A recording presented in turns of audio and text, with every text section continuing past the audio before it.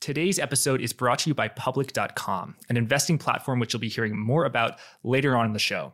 But for now, let's get into today's interview.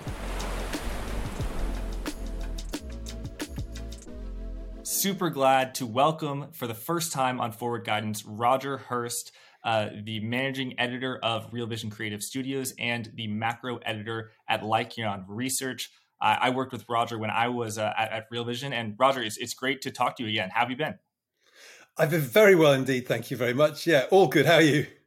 I'm doing well. We've got a lot to talk about, Roger. We're recording the afternoon of February 2nd. Yesterday, the Federal Reserve reported its interest rate increase, its moderation. Today, the European Central Bank, as well as the Bank of England, where you are located, they followed in step. What were your broad conclusions of that? Because the market is absolutely rip-roaring, whatever you want to talk about, stocks, bonds, everything. The bar was very, very high for the Fed to be super bearish in terms of, all my hawkishness. What they delivered was what was anticipated. But I think people wanted them to kind of say, yeah, but we're really still going to go. Yeah, we've done, we're down to 25, but we're going to keep with 25 and we're going to keep going until we properly see a cap. And we know that we've got the inflation genie back in the bottle. And that seemed to set the tone for both the ECB and the Bank of England, who did what was expected, but also sort of, rather than said, this is an absolute certainty, they said, well, there's a little bit more uncertainty. And I think particularly from the Fed, from Powell, is he had an opportunity to say, I'm going to nail financial conditions. I want them to tighten still. When he's given that question, he was a little bit sort of, he actually argued that they'd been flatlining since December. They have softened a lot. And financial conditions have basically made things a lot better, with markets rallying and bond yields having fallen. That means financial conditions have improved. But it just seemed they were a little bit sort of, things may be coming our way. So I guess the question that a lot in the market are saying is this like Burns of the 1970s? Is this where they kind of find themselves making a mistake in that the inflation tiger is still out there and prowling and could start mauling us again 12 months down the line? Right. And how closely, I should say, do you think the European Central Bank and the Bank of England follow the Federal Reserve? And how closely do, well-informed financial people like yourself in Europe and UK following the Fed? Are people paying more attention to the Fed than they are to the Bank of England? What does it look like? Yeah, I mean, the Bank of England, had its moment in the sunshine, but it wasn't a good moment. It was sort of a moment of darkness in the sunshine. It was a stability issue, and they came out and fixed the the instability they fixed pretty quickly. So they did a good job. It was a little bit touch and go for a while. I mean, what people are thinking here is, do people follow this? Absolutely, but it's the Fed that really matters. And, everything seems to be sort of the US has been leading and everyone's following with a lag. But pretty much everywhere you can see these inflation numbers have been rolling over with base effects because, you can see it in the PPI numbers, which in Europe particularly had gone into stratospheric levels. They've been rolling over, headline CPI is rolling over, core CPI is rolling over. And it seems that the pivots that we've got, for instance, in Europe on the Euribor curve is about 3 months behind. So September versus June, July for the OIS SOFR funding curve in the US, the one that's replaced the Eurodollar curve. Right, and those curves, at least in America, are pricing in a fall in interest rates, which is different than what the Federal Reserve indicated it would do in its December dot plot. So there's a disconnect there. Journalists at yesterday's Fed meeting attempted to get Powell to comment on that, resolve the disconnect there, but he seemed very reluctant. He kind of dodged a question. What are your thoughts on the cut in interest rates that's priced into the market, not only going out to the 2023, about 2 cuts priced in for Fed funds, or 7 and 8 going out till 2024, very inverted curve. What does that say to you, and how does that influence your views about a potential recession? So this is, I came into this year saying, I have more uncertainty than I've had for a long time because there are 3 or 4 completely divergent paths that are all plausible. And a lot of people say, oh, that one's ridiculous or that one's ridiculous. But you could make a super bearish case and a super bullish case. And then you look at the fixed income market, and even that seems inconsistent in that you've got this pivot. So, and I think of a pivot as being a reversal in interest rates. And that pivot is set currently for June or July of 2023, which means interest rates go up and then they get cut very, very dramatically or very, very quickly after that. And I think that a lot of people in the market actually think that we won't get a pivot which sees rates cut, but we'll get a plateau. So rates will go up 5.25%, which is where the dot plot currently is, and then they'll stay there. So that seems a little bit strange. The market is, I'm not sure whether the market is being overly pessimistic about growth and therefore it thinks the cuts come because we get recession, which has sort of been the base case. Or is it that the market's been overly optimistic that the Fed will react to any wobbling growth by cutting rates immediately and therefore ward off the worst of the recession? But the problem is that then when you look in the bond market, now bond yields have fallen, but positioning in bond markets is super, super short. It's one of the shortest it's ever been, particularly in the 2-year space, even adjusted for open interest. So it feels like there is, the Fed says we're raising and then we're plateauing, which probably justifies this short in the bond market, because it feels like if you do plateau, then yields at 4.2% may have to creep back up towards that 5% if we lock ourselves at 5%. But then there's this belief that the Fed will be reactive. And I think this is this optimistic view where I think the rates market, at least the funding market, has been wrong with this pivot. And we can actually see that in that the rates market itself started off with the pivot in, when you go back to September, that pivot was in February, March.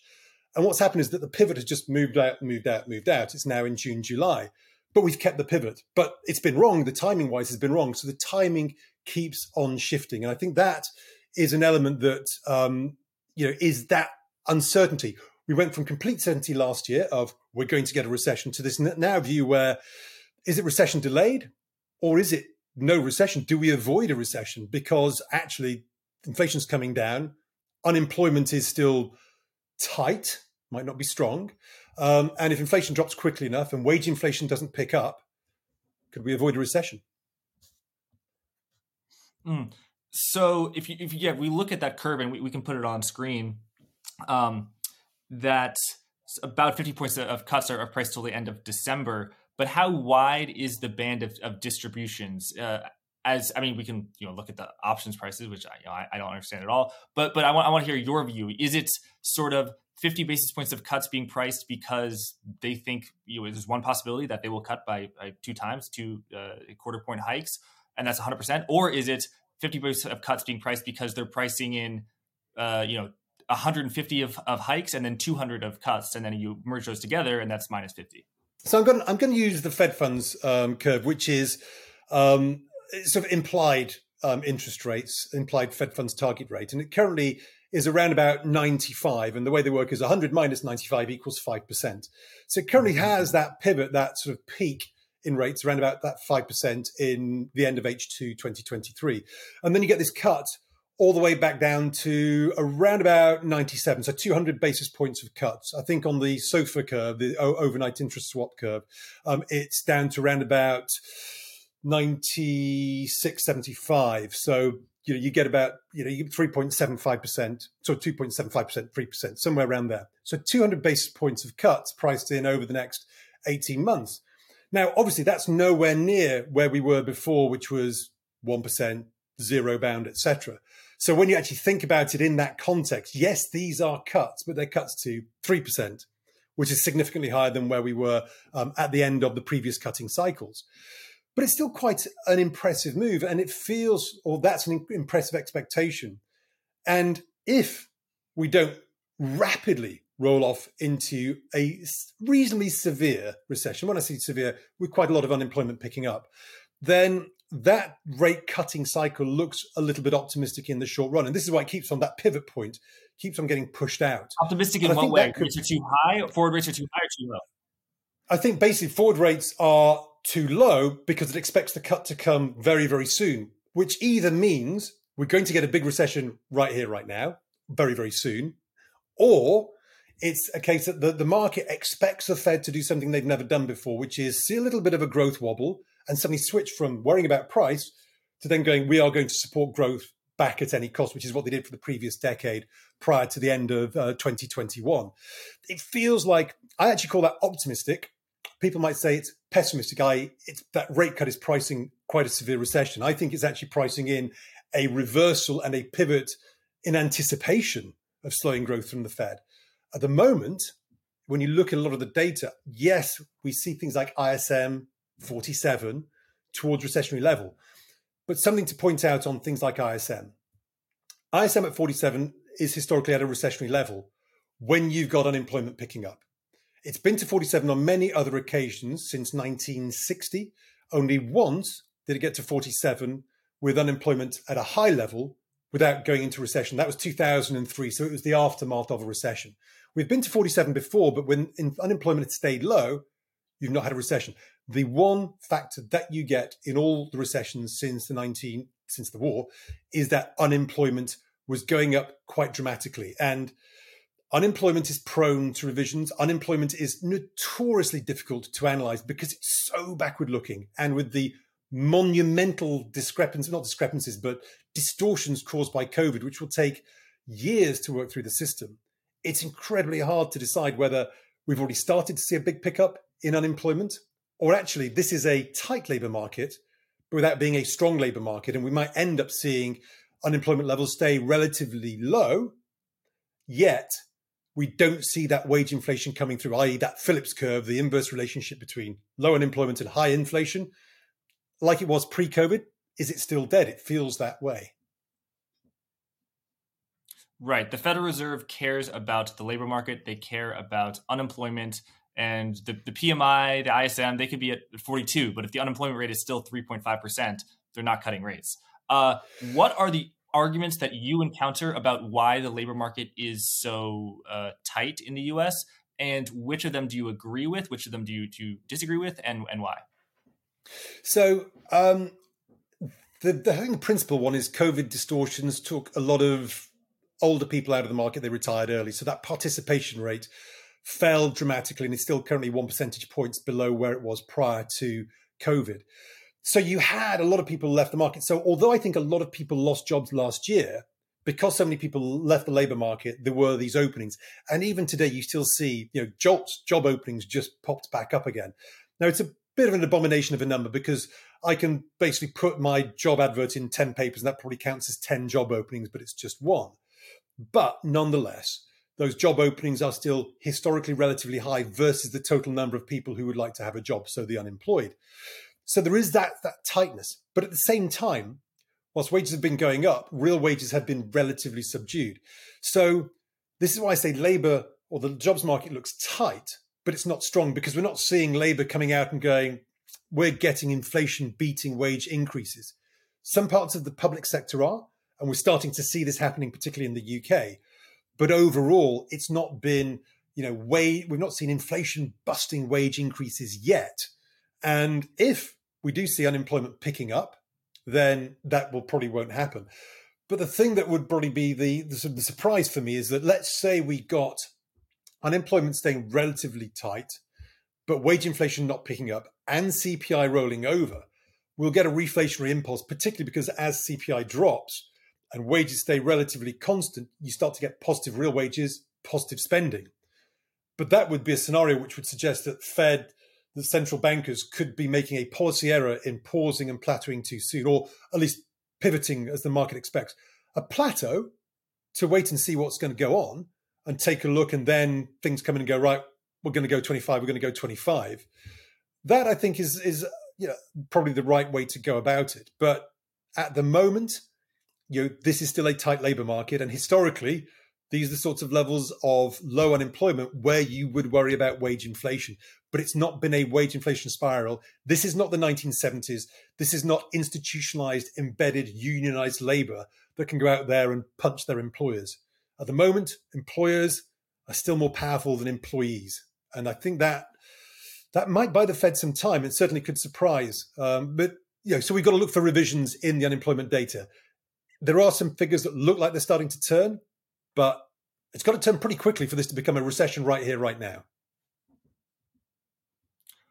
Right. Okay. So consumer spending in the U.S. and probably elsewhere fell off a cliff as inflation was so high last year because people say, oh, my God, these items that I used to buy now cost so much more. But inflation has fallen. So as you say, now people's incomes are worth more relative to what they were, let's say, 6 months ago.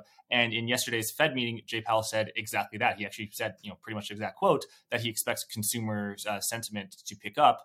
Also, you referenced job openings. That was a key feature that Jay Powell, Fed chair, focused on last year. And even as he said, oh, yes, the rate of inflation is falling, but job openings is still over 10 million. So this indicates immense slack in the labor market. So that was a non-inflation feature that, if it remained high, would cause the Fed to be hawkish. He pretty much dismissed that yesterday. And that very much took me by surprise.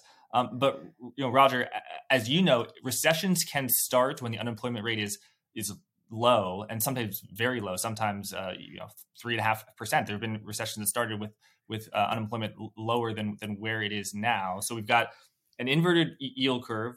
We've got unemployment low. We've got unemployment low, but tons of announcements of layoffs. We've got corporate profits rolling over.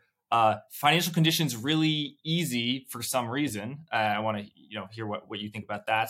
And by the way, those interest rate hikes, they act with long and variable lags, so they likely won't take effect into the few months. So I created an immense sort of doomsday scenario. I want to hear what you think about it. To what degree do you agree with it? And then what's your pushback on all this inflation? I mean, there are all those things. It's like there's the absolute certainty of recession based on all that. And, we saw consumer sentiment at the lowest level it's ever been. You've never had consumer sentiment that low since 1954 without a recession. That was last year. We saw the optimism outlook for small businesses, NFIB Small Business Optimism Outlook, the lowest level it's ever been. You've never been that low without a recession. This is something that Liz Ann Saunders, who's regular on Twitter, was saying, is that, and this might be something that helps us, which is this a rolling recession? So I argued last year, I said, it feels like a recession. This was quite early last year. And then I was saying, but it's not a recession because, and here's my plagiarism coming to the fore. I've forgotten who it was who said it, but the NBER, they want a recession is duration. So it's got to be quite long. It's got to be diffuse, hits all parts of the economy. And it's got to be, so it's duration, diffusion, and one other was starting with D and I've forgotten it. But basically deep, long, and hitting everything. Deep duration, something like that. Anyway, so we had a lot of those things coming in. But if it hits households first, and then they get to recover because they adjust and they've got time and the savings were coming through, small businesses, and then they adjust, you get recessions in pockets, but you don't get recessions altogether. And we have been so used to, over the last 20 years, particularly over the last 10, of everything happening in quick time. COVID, banged in, banged out. 2018, yes, it wasn't a recession, but it happened very, very quickly. 2015, we had a couple of sudden shocks in the equity market around a global profits recession. And even 2008 was a slow burning recession that then suddenly everything imploded around Lehman in Q3 and Q4 of 2008. But it was, again, very, very rapid. Last year was a price shock. It was a very, very shallow decline in GDP, but unemployment stayed robust throughout that. So it wasn't diffuse. And I think this is potentially where the risk lies. And also we have this window now, and something that I felt was a potential is that the lag from interest rate hikes is probably 12 months plus. So it's H2 of this year. And if that's the case, then we might have this rebound window right now where we get a bit of reflation. And in the here and now, we want that trade. And that creates the false sense of security, but it also might force the Fed to act again. And something that I've said throughout last year is that each time the market bounces, because we think the Fed's going to pivot, the Fed is less likely to pivot. The more that things look good, the more the Fed can come in and hike rates. And you may recall that in the last decade, particularly from 2015 to 2017, the Fed always wanted to get rates off the zero bound, or at least raise them higher, so that when the recession eventually came, they had something to cut. Why would they now go, okay, unless we get a really deep recession, why would they now go, we're going to cut rates if we're not going to have a recession? And if we're not going to have a recession, then bond yields aren't going to fall that much further. Again, why would they? Because if we don't have a recession, we have growth. If we have growth, then you have upward pressure on prices in terms of inflation, potentially downward pressure on bonds and higher yields.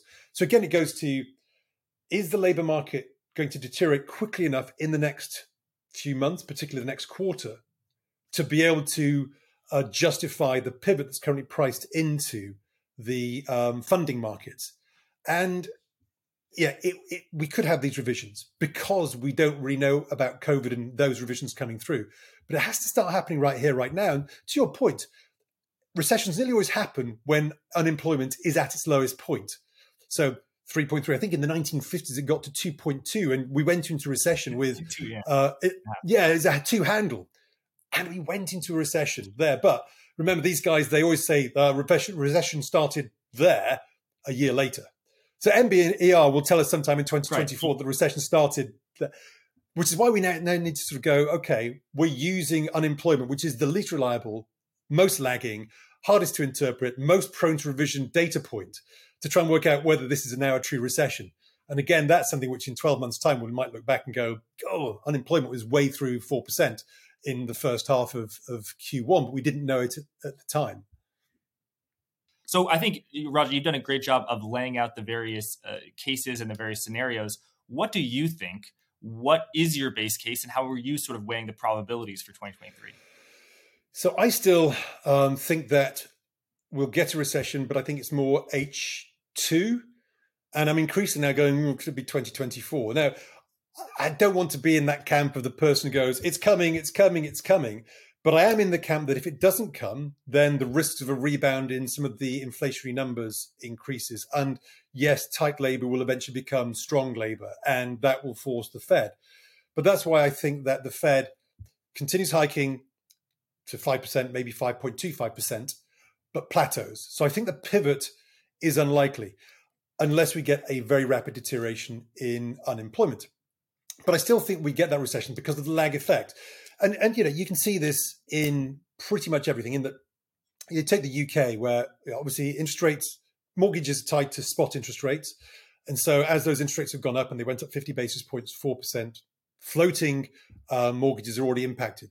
So a third, roughly, of UK mortgages are floating. So they've been impacted. So it's hurting those people. A third are 2-year fixed. So halfway through, probably more now, they're starting to hurt. But then the last third are 5-year fixed. So it's not really going to impact them for a while. So it impacts with a lag. In the US, as you know better than me, if I don't move house and I was on my mortgage 2 years ago, no problem. But if I want to move because there's a better job in Texas than in New York, then I'm kind of thinking could be a hit to my higher pay, could get a hit to my costs from the mortgage. So there is that slowdown element that could come through.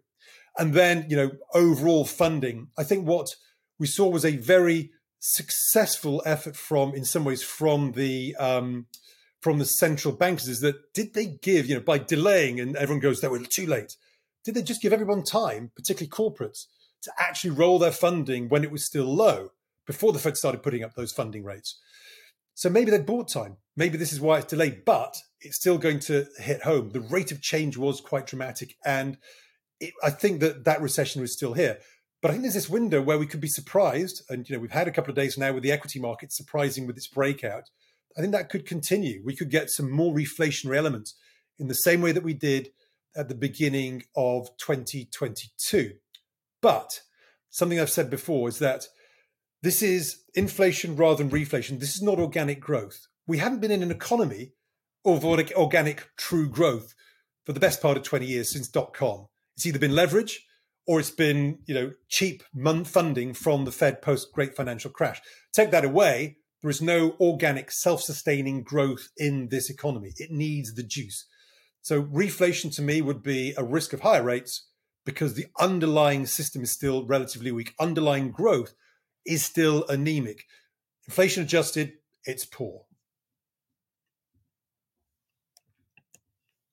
Yes. And because we have so much debt, I frequently encounter the argument that corporations have so much debt, they can't possibly handle higher rates. Governments have so much debt, they can't possibly handle higher rates. If I'm a company and I've borrowed $1 billion that I have to pay back in 2023, this year, in June, and I borrowed when the risk-free rate was at 0, and now it's at 5.25%, that's a tough pill for me to swallow. And it's a tough pill for the U.S. government to swallow.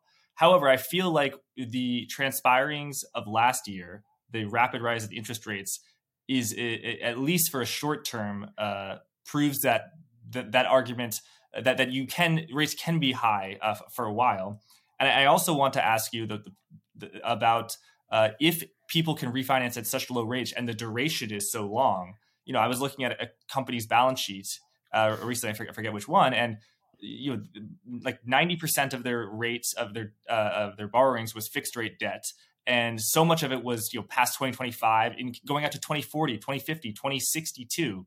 So if everyone borrowed money at 3% because interest rate was zero and you pay a 300 basis point spread, if people borrowed at 3% due in 2062, the bondholders who lent them the money, they're screwed because interest rates are rising. But the borrowers are doing pretty well. So what does that? We know what the refinance crisis looks like when everyone has to refinance and rates are higher. We know what that looks like.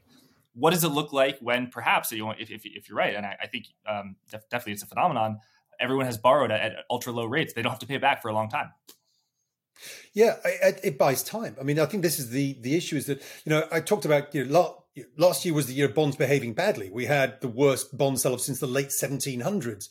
And, but for a lot of people, if you are just turned pensioner, you've just retired, it's a nightmare. Potentially a lot of the people who came out of the workforce through COVID might feel that they now no longer have the right sort of pension pot. But for me, I've still got hopefully a few years to retirement yet. It's kind of it's like, oh God, I know my pension pot has taken a hit, but it takes a hit for when I retire in a number of years' time. It's not impacting me right here, right now. So that bond market move for a lot of people is a future cost. And the rise in interest rates for a lot of people is a future cost. What we had last year was a price shock. And it was a price shock for financial markets, which have to kind of price everything off the forward curve, and interest rates have gone up. So we repriced discount rates, equities. Equities saw multiple compression. And that's what we got, a price shock that nearly looked like a recession because we got, real growth did drop for a couple of quarters. I think the true growth shock is still ahead of us. And I think we have to be prepared for that. So it kind of goes into, what's your time frame? Short term, I don't want to be too bearish right here. And back end of last year, I was going, I think this is the sort of recession which might need the Fed to push us into recession by surprising people with higher rates, which is why maybe it's a little bit surprising to hear Jay Powell not bothered about the loosening of financial conditions. But maybe if the Phillips curve is dead and there is no pricing power from wages or from labor, then actually that buys yet more time as well. So it feels like, what we've seen is we've gone from recession being the base case, and it's still the base case for a lot of people, but it's been marching from being a deepish recession to a shallow recession to a lot more people now saying no recession. So basically moving towards, you probably know Juliette de Klerk's view, which is she was back in last year saying, I think there could be a surprise here, soft landing, and we don't get the bust that people think. People have moved to that. And you heard it from Jamie Dimon. He went, it's going to be a nightmare. Oh, it's going to be a soft recession. More and more people now saying soft landing. And this is what I mean. These are all plausible outcomes. And you can make a very, very good case for the bearish view and the bullish view. And I think, unfortunately, we all have to be prepared for both materializing. It's so sitting on the fence. But, I felt confident last year, but this year coming into it, I can see some very good cases, but, and this is where it becomes difficult, is a lot of the bullish cases on equities are because the expected recession would drive yields down, pushing equities up. But actually what we're seeing now is that the bull case for equities is because we don't get a recession, which means bond yields probably don't go anywhere, but you get growth, pushing equities up. Those are kind of, the end result in equities was the same, but they're mutually kind of exclusive arguments. And that's where I think a lot of the problems come through, is a lot of people who've been right for reasons they didn't expect. And that's where it's the struggle in terms of how we position ourselves. But I feel that we haven't avoided a recession. And what I think is we transition from a price shock to a growth shock. And there's that window in between, which I think we're in now, where it could feel like things are actually quite good. But it might mean that therefore people push prices back up and the Fed has to go, oh no, sorry. We're going to go again, and we're going to go again. But they're in the window of joy at the moment, and that is where the markets have been. Right. Yeah. Juliet has absolutely nailed it at a time when everyone was very bearish on markets as well as the economy. She was calling for a soft landing, and the price action as well as the economic data since then has only consisted her view. So I hope to have her back soon, and I definitely will be rolling out the red carpets. Although I think it's kind of a transitory soft landing. People are calling it transitory Goldilocks. Not my term. Well, I think it's really not a soft landing, because soft landing implies that the economic cycle is over, that you've landed the plane. But really, it's more like there is going to be a hard landing, but the plane is in the sky. It's sort of circling the sky, and there's not a lot of there's no hurricane. It's clear, no clouds. It's a clear sky. It's that fear, and this is the part of the problem that we all have. Central bankers have it. I have it. And whether you believe this is 1940s inflation, which was because of dislocations, supply chain dislocations post-war, or is it 1970s inflation, which was that institutionalized, embedded inflation? You had peaks, 3 consecutive peaks on both of them. And, remember that big battle, is this transitory or not? Well, if in 2 years' time we look back and it went up to 9.1% in the US and back down to 2%, it was transitory. But when you're living it for the 2 years, it's not transitory, because that's how it feels. So the central bankers and the Fed will be aware of that. And this is where I guess the risk is that they're the zookeeper that let the inflation tiger out. It mauled a few people, but because it was a zoo animal, it went back to its cage overnight.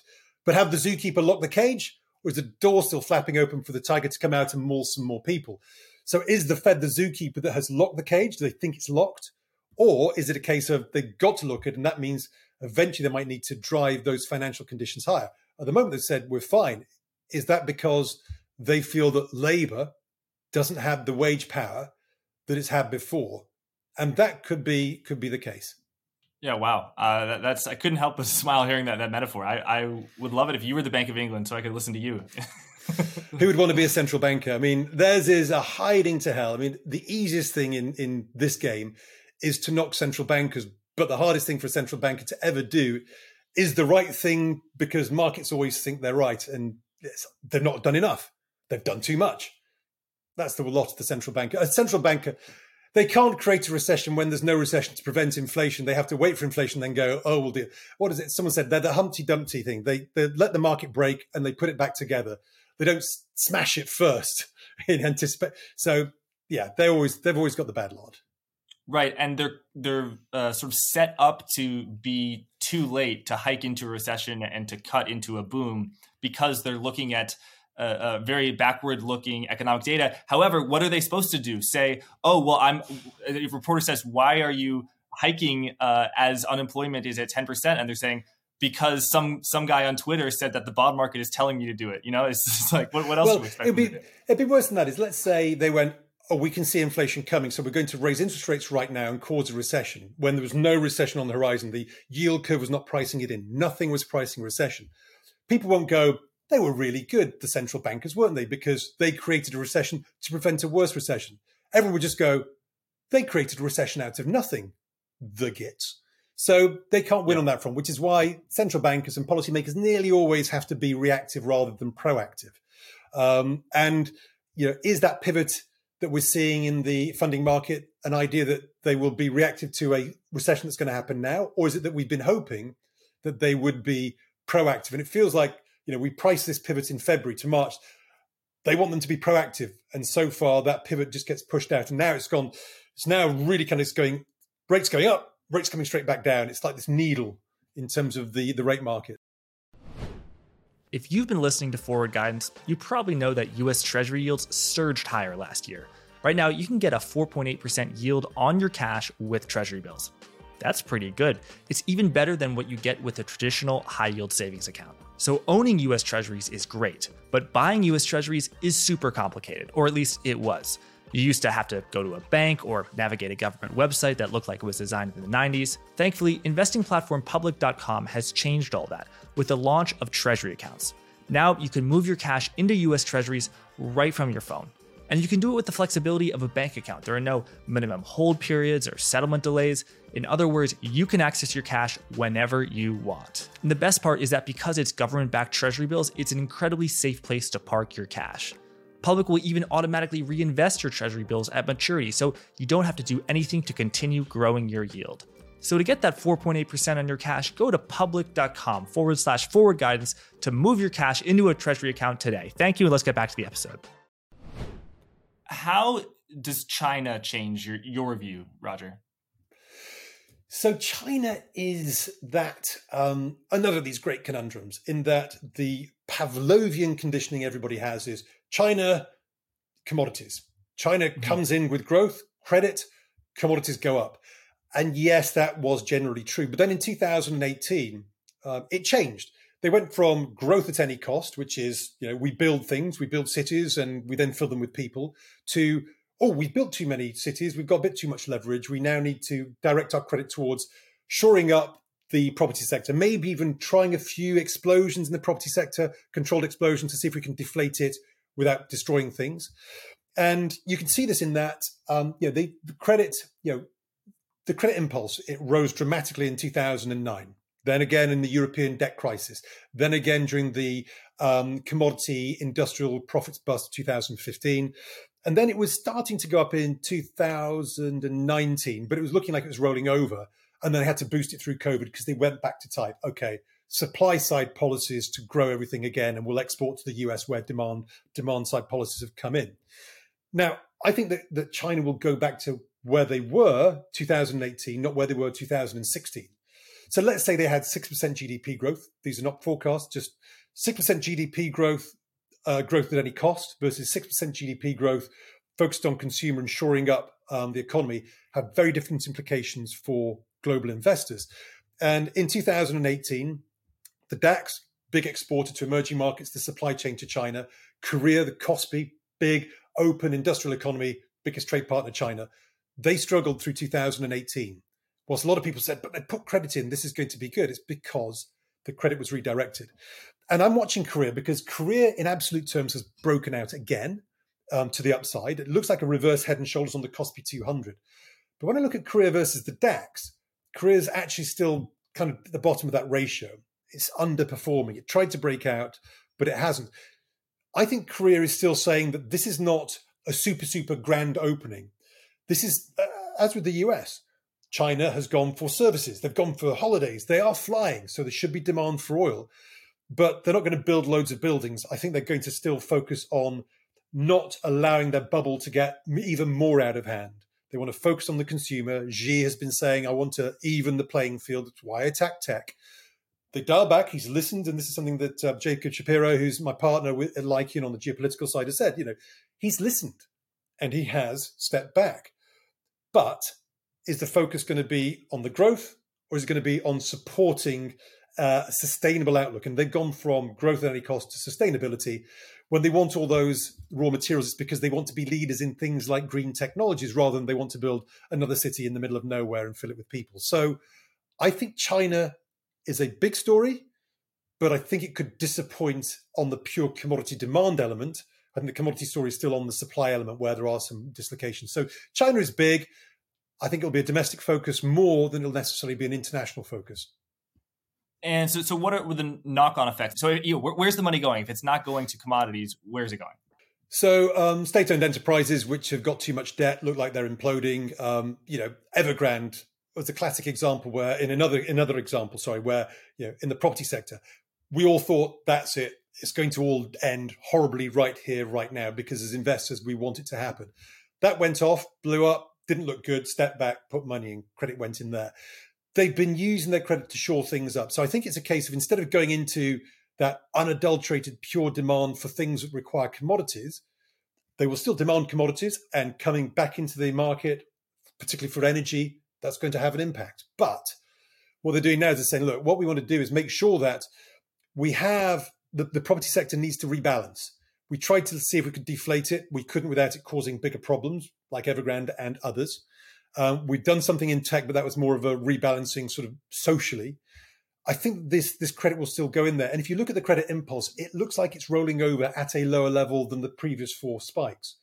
So again, it looks like, yes, credit's going up. And remember, obviously, as GDP increases, if you don't put in more and more credit, then your actual credit impulse should start to fall relative to where it was. So 100 billion today is worth less than 100 billion 10 years ago when GDP was smaller. So it looks like they're being a little bit more focused. And the big mantra has been, we want to be going towards sustainability. And you can see 2018, there was a peak in urban fixed asset investment. That's when the cycle peaked. It dropped for those 2 years. That's when Korea, Germany didn't do so well. We now know retrospectively, because of that change in focus from China, pick up again through COVID. Probably, they needed to do something, but it feels like they are, their focus has changed. But we're Pavlovianly conditioned, a terrible way of using the word, to China comes in, China buys commodities. They do, but is the rate of change of demand going to be the sort of thing that sustains a super move in commodities that we got in the early 2000s? I don't think so, but there are going to be certain elements which will do well through all of this. Do you think that the Chinese stock market, which has absolutely exploded higher since October, is accurately pricing in a remarkable stimulus and a very loosening of financial conditions? Or do you think it's maybe got a little bit ahead of itself? I think that the leaders in China are chartists. When I say chartists, they look at charts, because you can draw a line from the 2000s and basically every low touches this line, and it touched that line, I think, in the sell-off last year when they were hitting tech and the property bubble was getting impacted. And then it sort of bounced off there. It's not got ahead of itself relative to any of the other moves. Remember in 14, 15, it went into sort of bubble-like territory. So it can become excessively speculative, but we have not rebounded a significant rebound relative to where we've come from in a lot of these, particularly the technology stocks. So I don't think it's a unfair move. We've been talking about the reopening in China since October. The market bottomed in October, but how much of that was because the dollar peaked in October and reflation and expectations and improvements through better liquidity conditions, financial conditions easing, has helped those emerging markets pretty much across the board. So I think it's fairly commensurate with that. China hasn't massively outperformed necessarily, bounced off a big technical level, and there's been other things like the dollar in its favor. Right. Tell us, so your partner at Lyceon Research, Jacob Shapiro, focuses a lot on geopolitics. I've had him on this program. You're a finance guy, so what are you bringing to Lyceon Research, and what are you focusing on there? What are the big themes? It feels like geopolitics and macro are merging, and I've always said before, if you try and trade geopolitics, you'll get your ass handed to you. It's almost impossible to trade, particularly trying to find those flashpoints. But the way we look at that is, I think it's more politics. So we say geopolitics, but it's more politics, which has a geopolitical or geographical element. But what it really is that I think we're moving from a world of capital and monetary towards a world of fiscal and labor. This will be a slow shift, but if we move away, so effectively post-war was labor and it was fiscal. It was supporting post-war. Then Thatcher, Reagan, 1980, we went on to free markets and became central banks, monetary and capital in the driving seat. Inequalities appeared. We've probably reached, with COVID, before COVID, we're probably reaching the end of that because it was taking more and more debt almost everywhere just to eke out a little bit of GDP. It feels like now we're starting that shift back towards labor and towards fiscal. Now, fiscal is generally much more inflationary. I think the US is limited on that right here, right now. But our thinking here is that if we are moving towards fiscal and labor, edging that way away from monetary and capital, it's a geopolitical story. And at the same time, if you think globalization is now, not so much globalization ends, but globalization becomes more regional. So you get pockets, you get Asia pockets, you get North America with a bit of South America, then it just realigns things. So there are different elements that start coming into play. And so that's really where I think, it's that kind of fiscal element. Is fiscal starting to become the big policy tool of the future? And if that's the case, then you need to look at the politics more, because this is now set by governments rather than by central bankers. Central bankers become the puppets, as it were, of the politicians, more so than we've seen really over the last 40 years. I think that the case here is that what you get is a move towards labor, or a move towards the working man or woman, which is itself inflationary, because it's the median household spending that causes inflation. If rich people get richer, they buy paintings, which doesn't feed through to general commodities.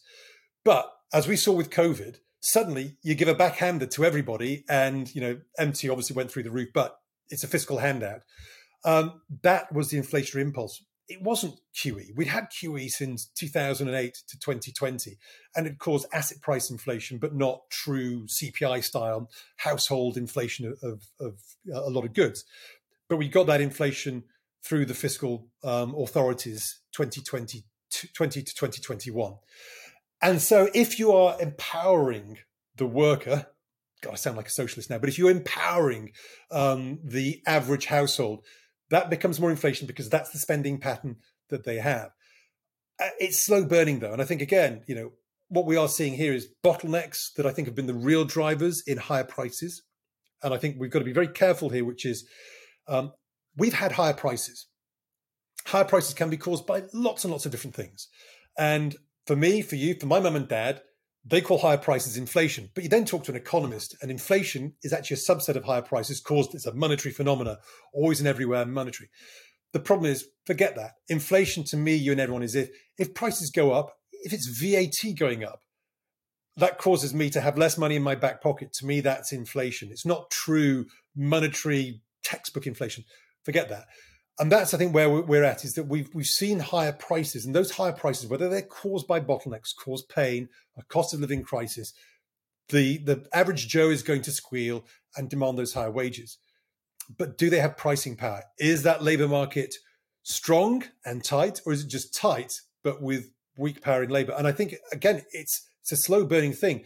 I don't think labour has a lot of power right here, right now. I think it's still down the road. So without the unionization and without that structural shift, and I think it's going to be political will, then eventually you'll get that much more ingrained and embedded inflation. But, it's how long is your investment horizon? This inflation story is going to play out, probably, if it's true and it becomes fiscal, it's going to play out over many years. Because we're trying to put these trades on for the next month or the next 2 months. And I think that's not the right way to look at it. Yeah. That's interesting. And so if there's all this fiscal stimulus, where is the money coming from? Is it increased taxation? Is it borrowing? If so, who's buying it? And I guess I want to ask you your view on the debt super cycle, where everyone says, oh, the debt is 150% of GDP, therefore the world's going to collapse. What are your views on that?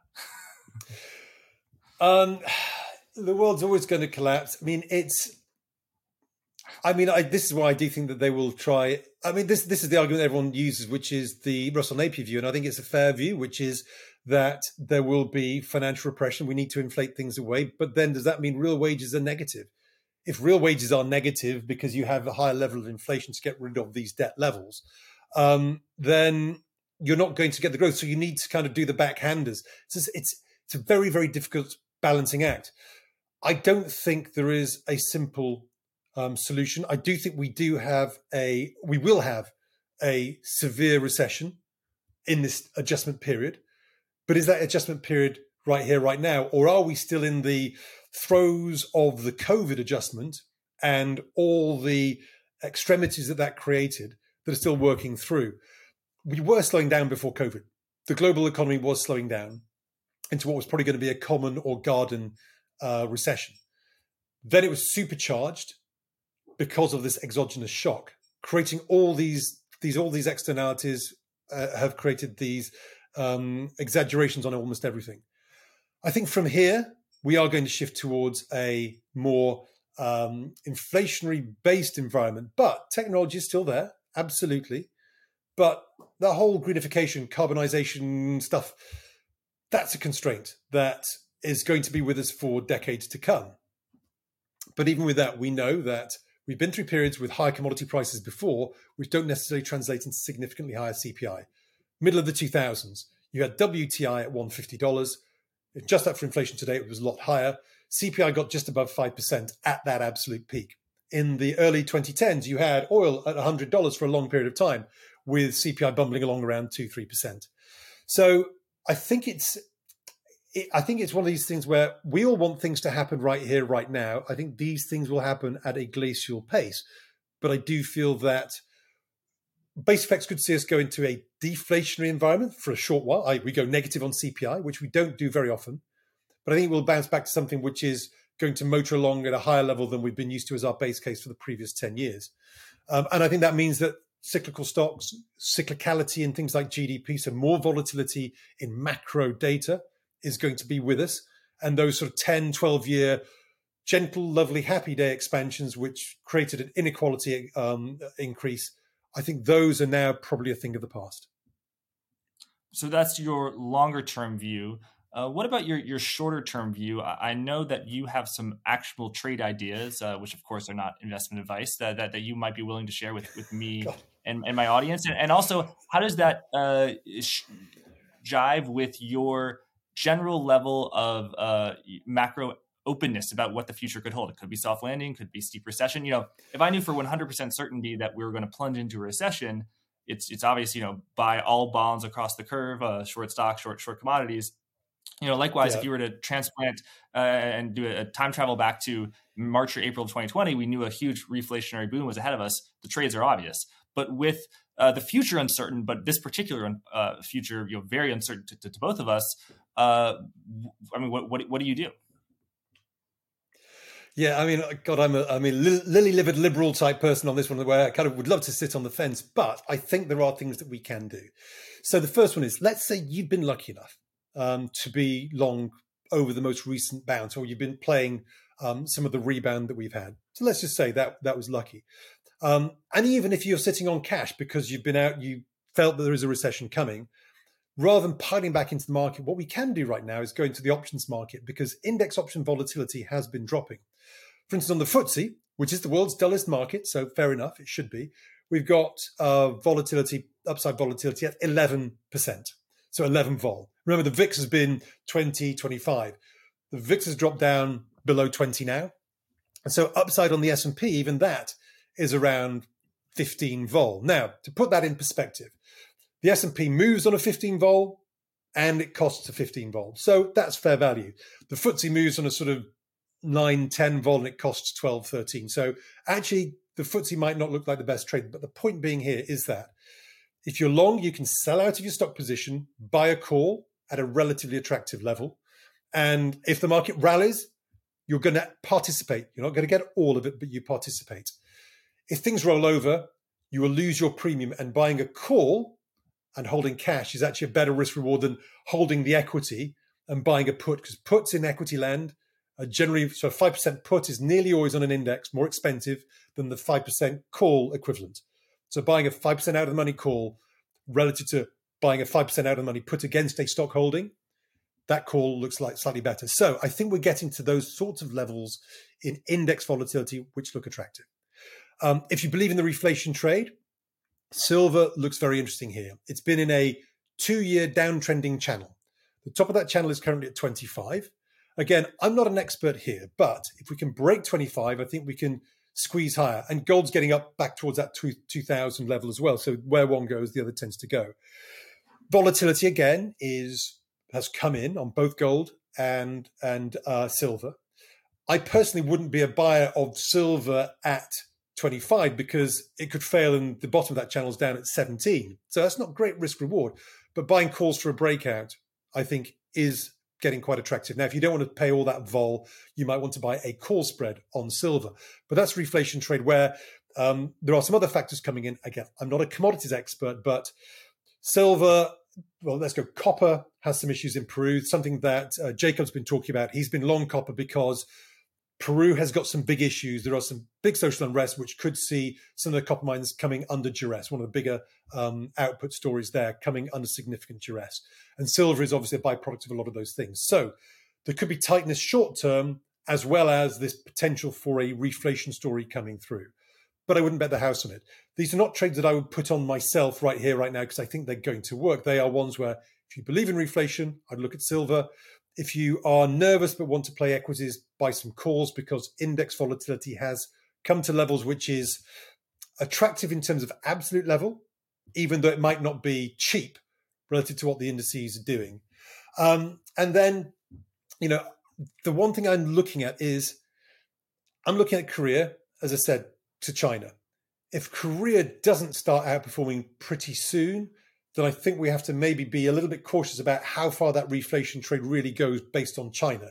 I don't think China is going to be the big stimulus opportunity that we all hoped for. And Korea currently is telling me that, yes, it's broken out in absolute terms, but in relative terms, it's still struggling. So I'll be looking at those. And then I guess the other thing finally is, if you want to hedge, we've had the big pullback in the dollar. I think it could be maybe a little bit more. But what was interesting is we all thought Jay Powell was maybe a little bit more dovish, but everyone else has become a little bit dovish. Maybe another couple of points on the DXY, and you've got the 62% retracement from the high.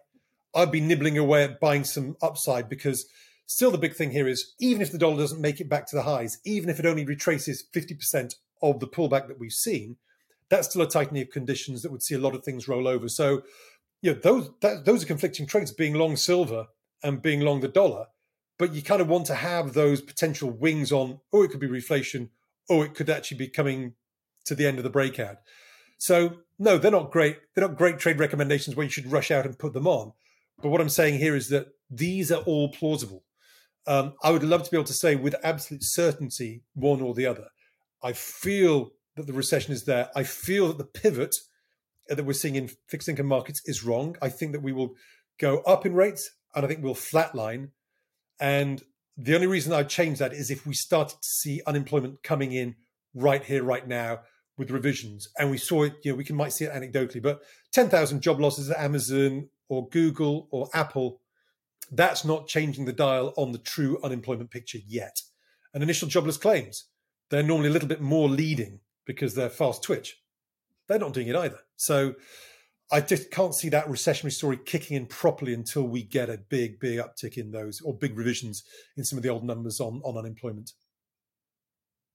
Right. So gold has been leading higher. You think silver could get carried because of the vol? Buying options on silver would be attractive again. For my audience who are experienced in trading options, that sounds interesting. As someone who has paid the tuition of in the options market, if someone has never traded an option before, they probably, like me, will have to pay their tuition. And okay, so you're looking at Korea as a sign of whether the reflation from China is going to be real.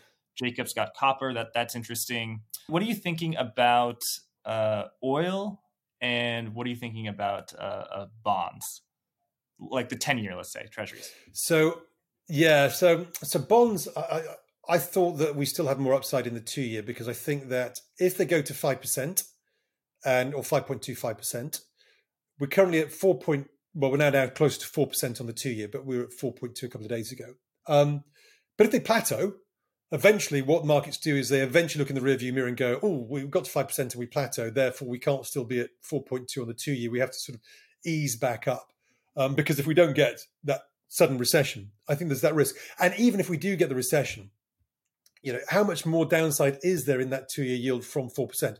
Yeah, it might drop to 3.5%, unless we get a very, very deep recession. If we get a very, very deep recession, then equities are way, way overpriced. So for me, it feels like bonds at the moment are bonds themselves. I think that Jay Powell will eventually have to push rates a little bit higher to force the recession, to make sure you cap inflation. So I feel that the story on bonds is either, can you play one against the other? Can you be long equities and long bonds? Well, I think that it's the case that equities have significant downside if bonds have significant upside, because equities right now have seen a multiple compression based on interest rates going higher, but no more than that. They're not really pricing in a true recession. So bonds, I don't see a significant downside in yield unless we get this rapid turnaround in unemployment. And just to point on that, in every single recession, unemployment has gone up 2, 3, 4 points. And we've always had a significant tradable low during every single recession. Some of them were quite shallow. I think 1982 was quite shallow. 1991 was quite shallow. But since 1950, every single recession, a major low. And why is that? It's because you lose your job, you have insecurity, you liquidate your portfolio. And that's why you always get liquidation and redemption lows into a recession. Everyone talks about active managers sitting on cash. It's like, they've been expecting the redemptions that haven't arrived because no one's unemployed. So they've got the 6% of cash maxed out, waiting for the redemption so they can pay them in the cash they've got. What you get in recessions, true recessions, is you've paid out your 6% and now you're forced into selling because the redemptions and liquidations come through. And that's when you get all the gating going on. Mm-hmm. But if I haven't lost my job, I don't have my fear. My 401k is still a positive influence on the equity market. So you get a tradable low when you get a recession, but you only get a recession when you get unemployment ticking up and significantly. And, it's normally halfway through or towards the end of the recession that you get those lows. So no recession, bond yields can't go lower. Recession coming needs to happen sooner rather than later. In terms of oil, again, recession, no recession, but oil is the one that is most adjustable. OPEC cut, and if things start to pick up and oil prices go up, they can open it a little bit more. China should come on because services, particularly airlines, we've seen airline volumes have now got back to pretty much where they were. But I'm not overtly worried about oil. I think that the asymmetric risk is that if we believe a recession comes in the second half, there's more asymmetric risk to the downside than there is supply risk to the upside. But the SPR in the US got wound down to relatively historically low levels. There are, again, some supply issues in there, but I think that the oil market can deal with it because it is the most fungible one out there. So oil has done its sort of ringing the bell thing last year. I think that risk is that recession still probably sometime in H2, which will see oil going down. And that's the thing with all commodities. Longer term, I'm a bull, but short-term recession risk nearly always trumps longer-term tailwinds, so that if someone told me there's going to be a big recession in H1, I'd be waiting to buy commodities.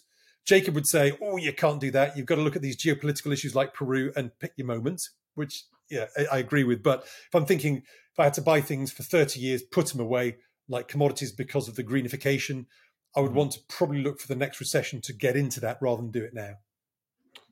Right. That makes sense. A thought that I heard recently from Mike Green is about the unemployment and why it's so low. Is that you said people getting laid off from Apple, Amazon, Google, that won't ticket the unemployment rate. And Mike's point was that they're not even going to go on unemployment because they were paid at such a high level. They probably don't even know how to go on unemployment, so that's not going to appear in the data. So there could be a rather large backlog of people who are unemployed who are not applying for that. It's the US system is a little bit of a quirk in that global unemployment rates, OECD unemployment rates, reached rock bottom levels, I think, last year. Now, the US, in theory, because I think, effectively 48 weeks you get paid and then you drop out of the system. So effectively, once everybody who's unemployed has gone beyond the time that they can claim, eventually unemployment could go to zero, with the participation rate dropping, i.e. people dropping out of the workforce, which is a quirk more of the US system. In the UK, I could become unemployed and claim benefits for the rest of my life, and I'd still be in those figures. But we haven't seen meaningful upticks in European or in global unemployment figures either. So it's not just in the US. And yes, I think there are these distortions. And yes, I think people are not going to sign on, as we call it in the UK. I don't know if it's the same in the US. But with things like immigration or post-COVID immigration has not got back to normal yet. The fluidity of the market is not there. And I think that there's been hoarding of jobs. I don't think these are great jobs. It's not, as I say, I don't think this is a strong labour market. It's tight in terms of low unemployment, but I don't think there is this incredible pricing power from the labour that's out there. So this is why I think it's a difficult one to call. It feels like it should be moving. We're starting to see challenger job cuts coming through, but none of this is at the sort of pace that's commensurate with we go into recession in the next 2 months. It's commensurate with the pace where it needs to pick up to go into recession in H2, unless we get some massive revisions because the BLS or whatever they're called was so out of whack that they went, we just found 1 million unemployed that we hadn't got in our numbers, but.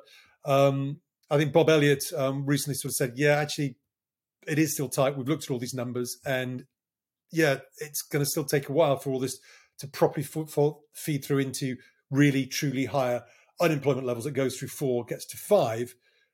And that's when you get your bond yields down and you get bonds up and you get equities down into a tradable low.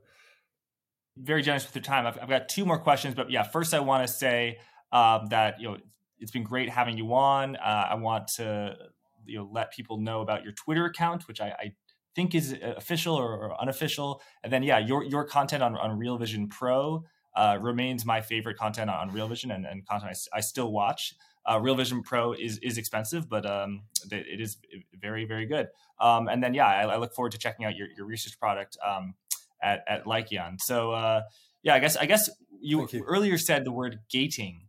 I think referring to hedge funds or investment management funds.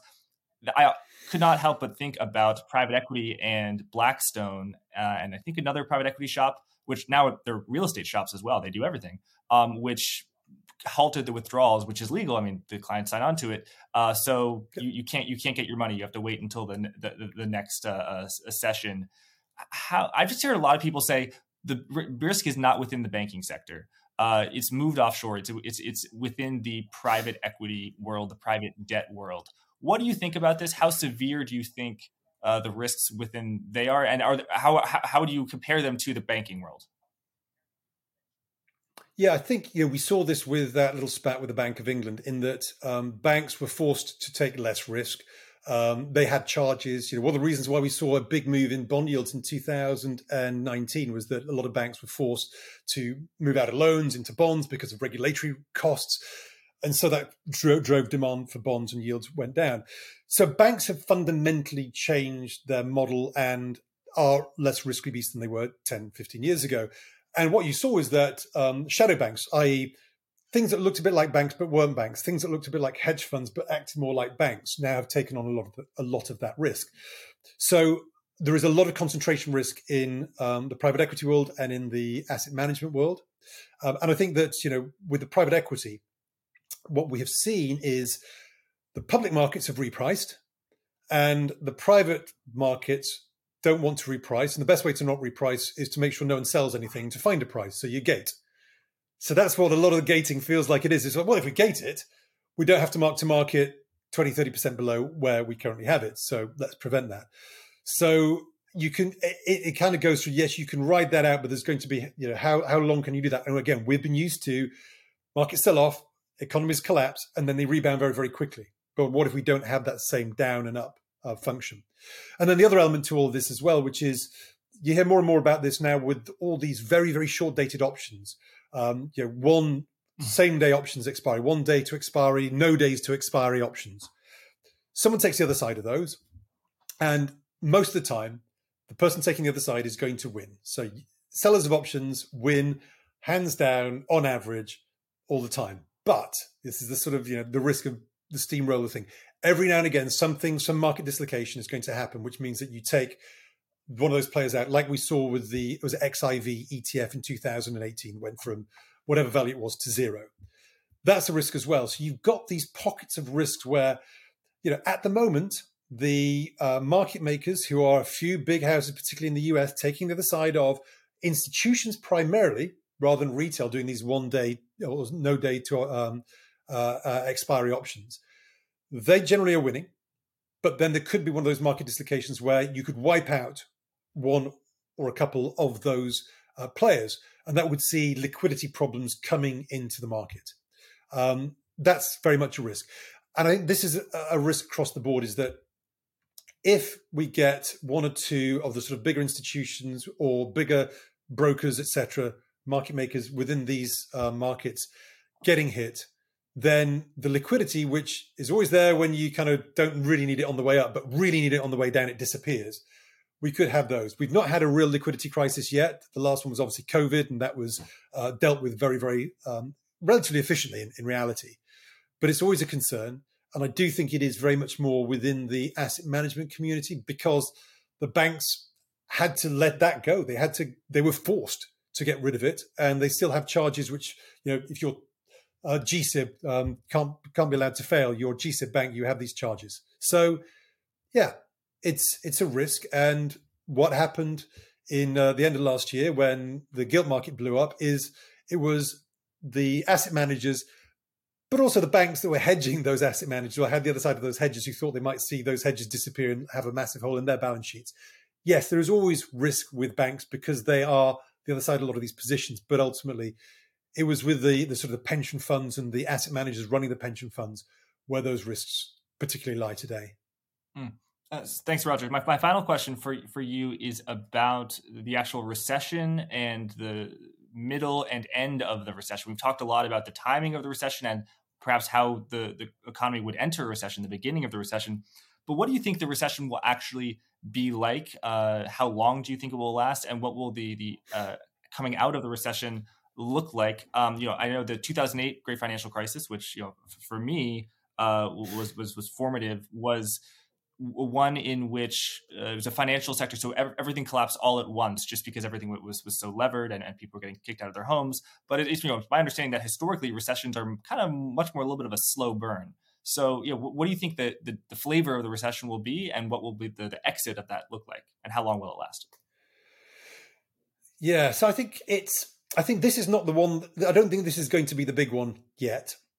I do think we're going to see more insolvencies because as we roll into those higher interest rates, higher funding costs for some companies, the zombie companies that have been kept going because you're at zero, I think we'll get those insolvencies. But I also think this is one of those ones where, as I said, it's been sort of a rolling recession so far. And I think what's interesting is that I doubt we're going to get that correlation event that we saw. Well, we won't get the correlation event that we saw in 2008 because it was a policy error with Lehman, effectively, we now know, that caused the really big correlation event. There's always the debt issues, and most people are still worried that the level of debt is going to cause defaults of a major scale. I think what we get here is, and this is in some ways the exciting thing, is that when we're looking at recessions, we're always thinking doom and gloom, the downside. And yes, that's always right. We always want to be hedged on that downside. But think about where we are today. I can actually get an interest rate. I can get a yield on a funding, a money market account for the first time in a long time. I can actually get a rate of return. Yes, it might be still negative because currently inflation is still high, but I can get that. We've seen bonds sell off. Now, they might not have sold off the whole way they need to, but they've sold off from levels that were ridiculous. It's not that we're at ridiculous low levels now of bonds. It's that we were stupidly high bond prices and stupidly low yields before. That provides opportunity. If we are right that this is becoming, if we see GDP becoming a little bit more cyclical, a bit more volatility in GDP, shorter cycles rather than 10, 11, 12-year cycles, then we're going to have much more opportunity for trading. So it becomes less a convergence on a single trade, which was buy tech, buy bonds, and much more a good quality tech, yes. If bonds don't, go into another big steep decline in yields, which I don't think they will, then there's going to be some great cyclicals out there. There's going to be some good emerging markets. Everyone loves the emerging markets. That's a big consensus at the moment. The big key to make difference here is that in 2001 really to 2008, with China on board, it was buy any emerging market, give them a great acronym and stuff your pockets. And they all went up and everyone poured money to the MSCI emerging markets. Everything went up. Today, I think it's going to be that market will do well. That one might not. That one looks really exciting. So this is a story about divergent opportunities, far more opportunities in far more pockets, different regions, different segments, different sections. So to me, this will be an environment where there will be some great buying opportunities, but we'll probably have to pick them. And I want to buy some emerging markets, but I feel that the phoenix rises from the ashes. We haven't had the ashes yet.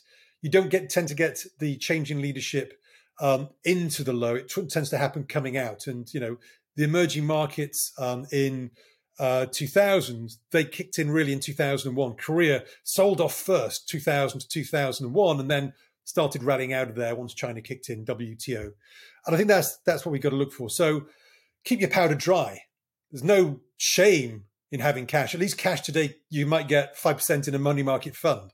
Yeah, negative real rate, I get that. But, it's something which you can have. And if we do get the recession, I don't know, it's an opportunity cost. If I miss out in the next 6 months of some great upside, yes. But are you a trader? Are you a day trader? Are you a swing trader? Or are you an investor? Are you looking long term? If you're looking long term, I'd say have some cash ready. Maybe buy some of those calls if you're just worried that the upside gets away from you, those cheap calls. Have your cash ready because I think there will be those buying opportunities down the road because the Fed may well have to tighten more, plateau, and then go, oh, those financial conditions have loosened, things picking up again. We've got to tighten and create the recession that we haven't created so far. And then you pick your poison coming out of recession rather than trying to catch the falling knife going in. There we go. Roger, thank you so much for coming on Forward Guidance, sharing your insights. Thanks you everyone for watching. By the way, I want to also thank, I think this new sponsor, public.com, which actually has a new program where you talked about 5% yield. People can actually buy treasury bills directly. So I'm really excited about that sponsor. So people should check that out. Roger, you do have a Twitter, right? But you don't post that much. Would you be willing to share that with us, or is that I private? do have a Twitter. I would, and I can't remember it. It's terrible because I kind of go on it, but I sort of just go on it and do it.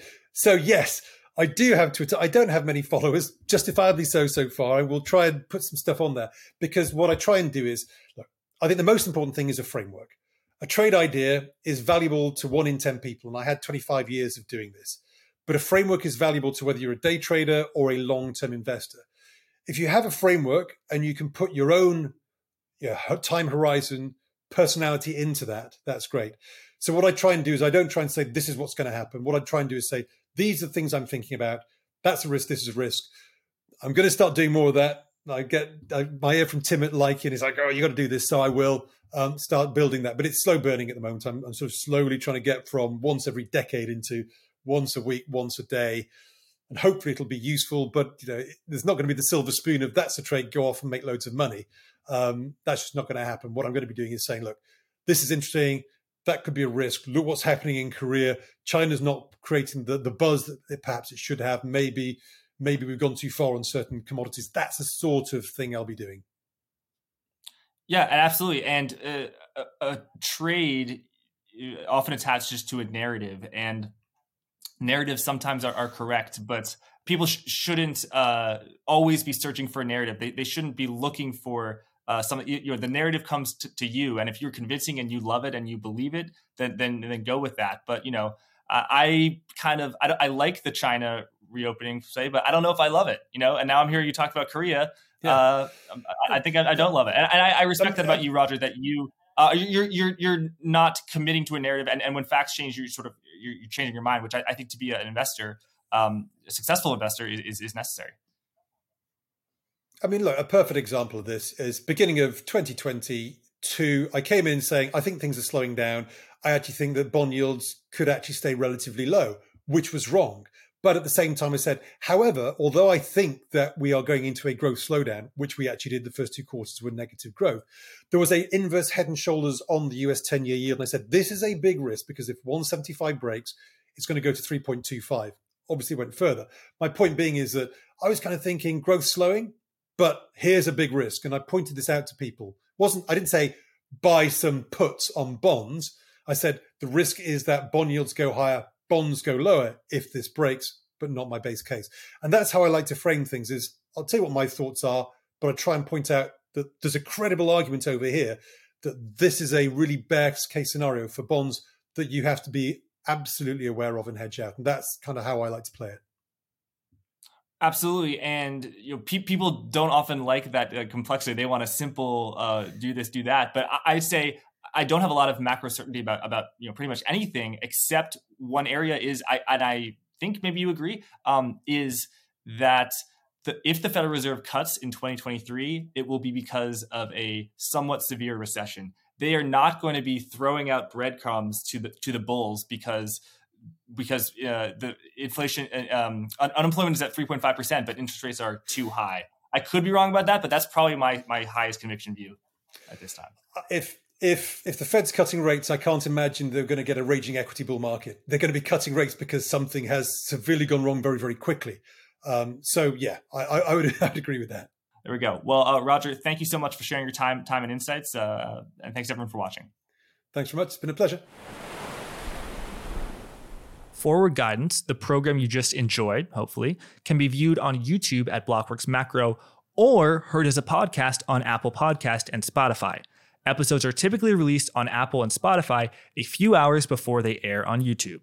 Please leave a review on Apple Podcast if you feel so inclined. Check out today's sponsor, public.com, at public.com/forwardguidance. That's public.com/forwardguidance. Also, you can get 10% off to Permissionless 2023 and Blockworks Research using code GUIDANCE10. Thanks again, and be well.